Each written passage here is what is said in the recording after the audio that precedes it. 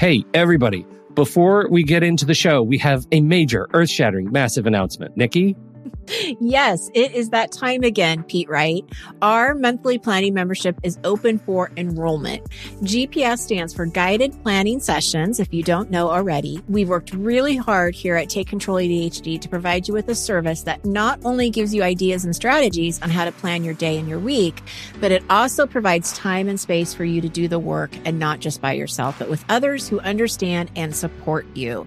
We meet every Monday and Thursday, and there are 3 different sessions for each day that you're invited to attend. We are dedicated to making this membership to be one that is transformative in the way you think about planning and taking control of your time and schedule.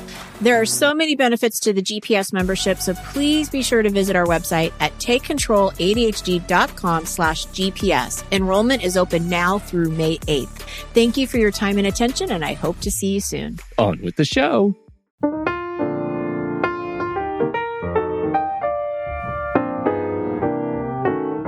Welcome, everybody, to Taking Control, the ADHD podcast. I'm Pete Wright. That right over there is Nikki Kinzer with a new haircut. I do, yes. I have a new haircut. It's so cute. People can't see that. I can see that. It's very cute. Thank you. It's all short. It's short and a little blonder than normal. It's good to change it up every now and again. Well, and it's gray here in Oregon, and so, you know, if you can put a little sunshine in your hair, then why not? Right? I love it. The question is, was your hair before a problem or a possibility? Boom. Segue. Mic drop. Uh-huh. Nicely done. Well done. You take it from here. Okay. You take it from here. Well, it really isn't about hair today. But great segue. We're going to be talking about problems versus possibilities. And this is sort of, where did I get this? This is something that we talked about in one of my coaching classes. In the last year, I've been taking this advanced program, and we have these words that we dissect, that we kind of we look at the distinctions between the words. And the problems versus possibilities really just stuck with me, because so often when we have a challenge, what do we pay attention to? Well, the challenge of it, the problem. Yeah, right. The problem. The negative language.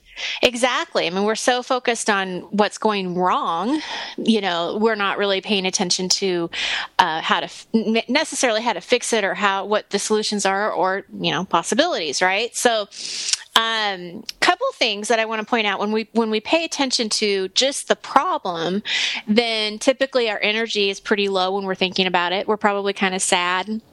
Depending on what the challenge is, might be a little defensive, right? It's also really easy to blame other people. I'm not guilty of that. I don't know what you're talking about, and it's probably your fault. Exactly. It's not me, it's them. But you know, all of these negative feelings kind of turn up when we're just paying attention to the problem. And of course, when you have a problem or you have a challenge that you're trying to work on, I mean, there has to be some awareness of what's going on and what we want to change. But what I want to point out is when we start looking at it in a different way, and we shift from just problem-solving mode to actually focusing on the possibilities, there's a lot of things that can happen, and that negative energy turns into positive energy, and all of a sudden, you know, the doors start opening and all these possibilities and opportunities open, which, you know, for the most part gets people really inspired and excited, right? I mean, that as soon as you talk about, well, okay, this is the issue, but here is a possible solution. It's like, oh yeah, that makes sense. You know, I want to try that. You become a lot more hopeful, optimistic, all of those things.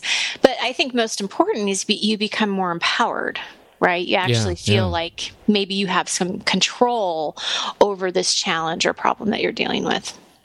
Does that make sense? Yeah, it does. Yeah. So that's kind of what the show is about. It's just sort of how do we, you know, shift that perspective, and really, I think for me, the challenge is just making it not so intimidating or overwhelming, right? Trying to make the challenge a little bit not so big. You know what I like about it? Let me tell you what I like about it. I ran into this story the other day on Loki's Wager. Have you ever heard of Loki's wager? In fact, my face is like, huh? What's that? Loki was, he was he was the Norse god of trickery. I'm sure there are people listening who know much more about Loki than I do.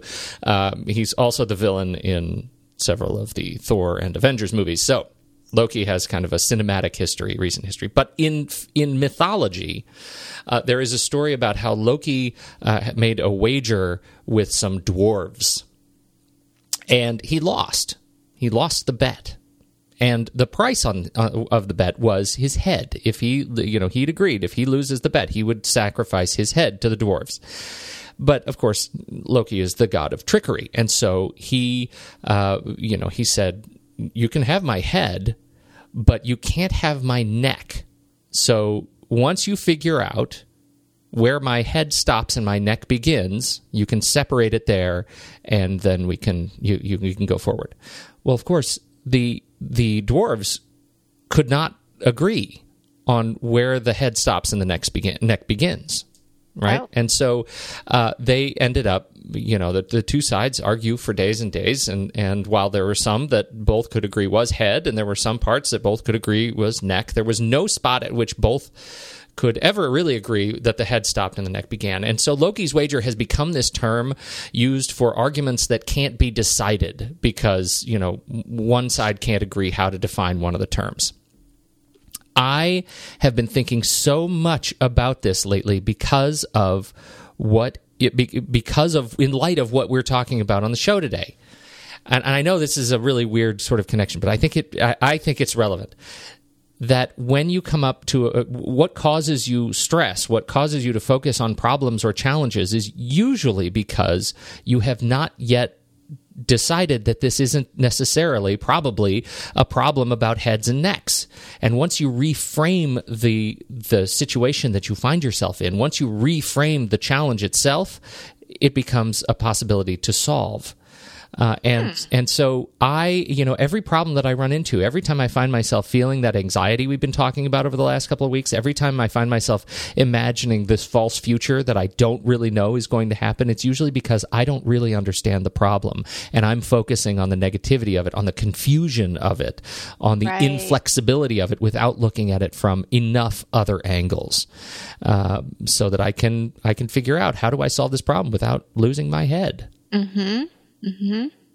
Well, it exactly ties into what we're talking about. And really what I wanted to take, how I was going to take this kind of a step further was, instead of focusing on the problem or how to fix the problem necessarily, what if we challenged ourselves to look at what's going on and try, go back into our past and look at when things went right around that challenge? Mm-hmm. Because oftentimes we forget that we probably have had some success in these areas, but we forget those successes. And so we just dwell on the times that we feel like we failed or that we didn't do right, Right. And so that would be, my example that I have is just, I have a lot of people that come to me with time management issues, that they really feel like they are always running late in the morning or they can't get anywhere on time. And instead of focusing so much on every time you were late and beating yourself up over all of that, all of the consequences that have come from that,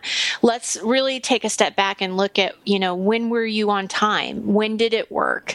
And what was in place to make that happen? And start going from that angle and that perspective of, when you did do right, and figure out how can we transfer that to your current situation. And a lot of times people don't even look at it that way. Like it never even occurred to them. And sometimes it's even hard to think about when they did it right. Mm-hmm. And so, that was sort of the point here too, is looking at that. Because how often do you run into people that have such a horrible short-term memory for positive events? Oh, of course. I mean, it happens all the time. Mm-hmm. It happens all the time. And that's really a lot of what the, strength-based coaching is about. It's also that positive psychology angle too, is looking at, what you're doing right, what are your strengths, what are you good at, and then how do we transfer that into these things that you may be challenged with. But it really changes the perspective, and then it opens up a whole new conversation around these possibilities, versus just about the problem. And then I think that sometimes people forget that we have a choice when it comes to how we perceive things. We've talked about failure before, and how is it really failure or is it a learning experience? If you think that you always have failed and that's the negativity part that you put on it, then that's what you're going to carry with you into the future. But if you look at it as just a learning experience and, wow, this is what I learned from it and this is what I'm going to do different, it completely puts a different perspective, and a very positive one, in my opinion, a happier one and a more mindful one, to tie in from what we talked about last week. But to remember that we have that choice too. So, yeah, there's a funny piece to that, which is this idea of, when